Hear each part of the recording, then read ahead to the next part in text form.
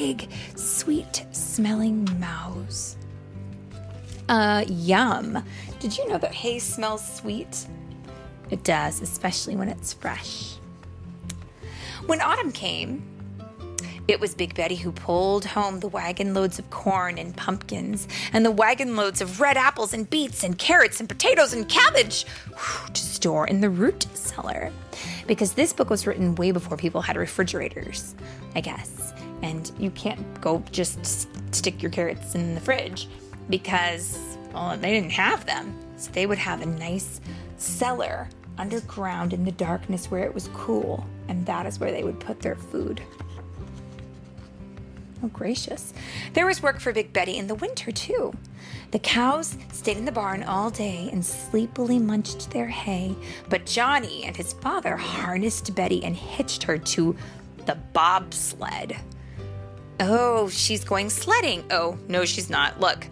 Then off they went to the woods to bring home wood for the big black stove in the farm kitchen. Johnny and his father sawed down the trees and sawed them up and split them and piled them into the sled, and Betty hauled them home over the snow. In the middle of winter, when it was very, very cold, it was time to cut ice. Big Betty pulled the ice plow that marked off the square cakes on the big pond. Johnny and his father sawed the ice and pulled the cakes out of the water and loaded them in the sled. Then Big Betty hauled them to the ice house. There, the ice was packed away in sawdust to keep it hot into the hot summer.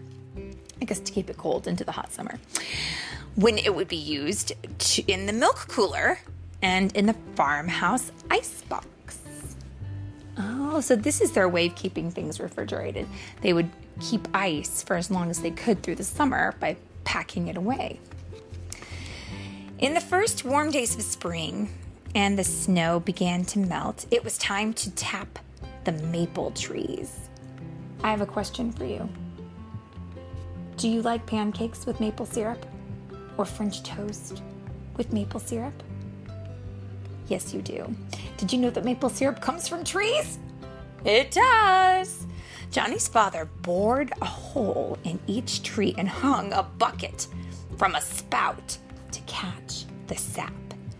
In the afternoons, it was Big Betty who pulled the big tank on the sled from tree to tree while they gathered the sap.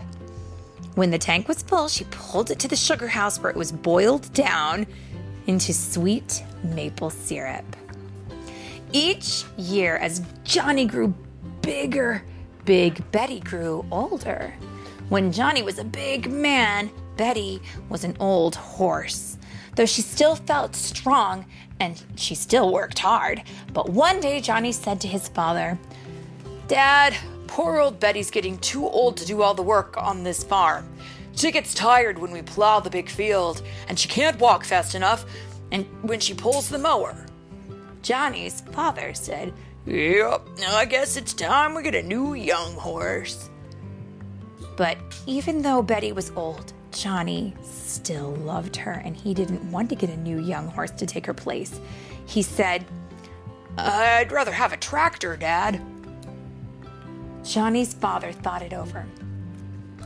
He knew how much work a tractor could do, more work than any horse. More work than any 6 horses, and a tractor would never get tired. Then one day, Johnny and his father went to the county fair.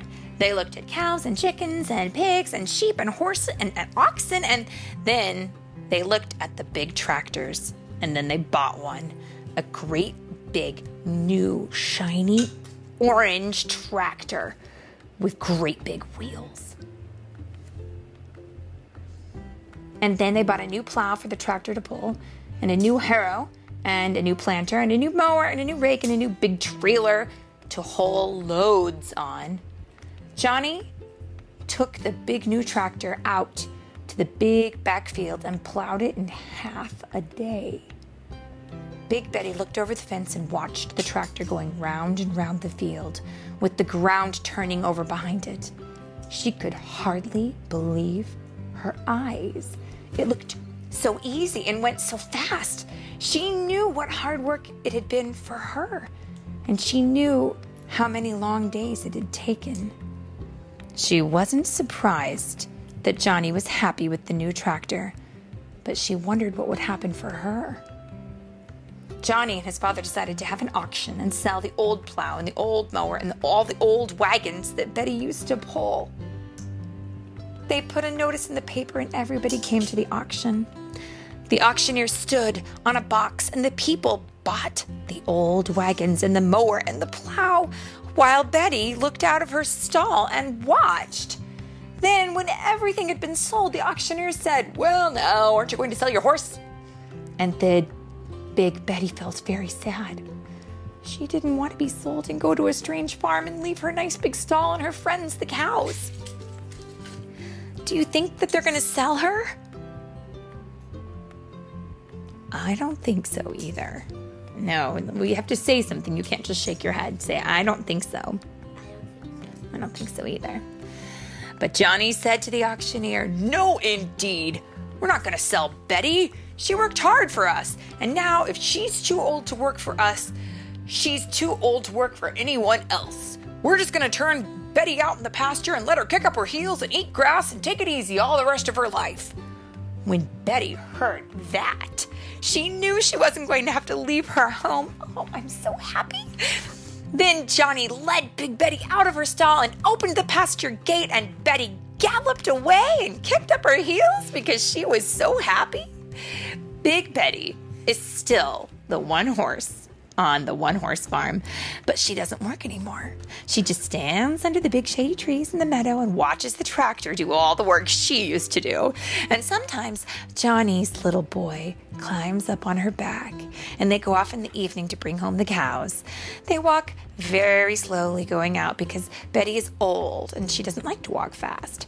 And they walk very slowly coming back because they don't want the cows to get tired either. And that is the end of that story. And what a wonderful story it is, don't you think? The end. I give you a last take on modern day.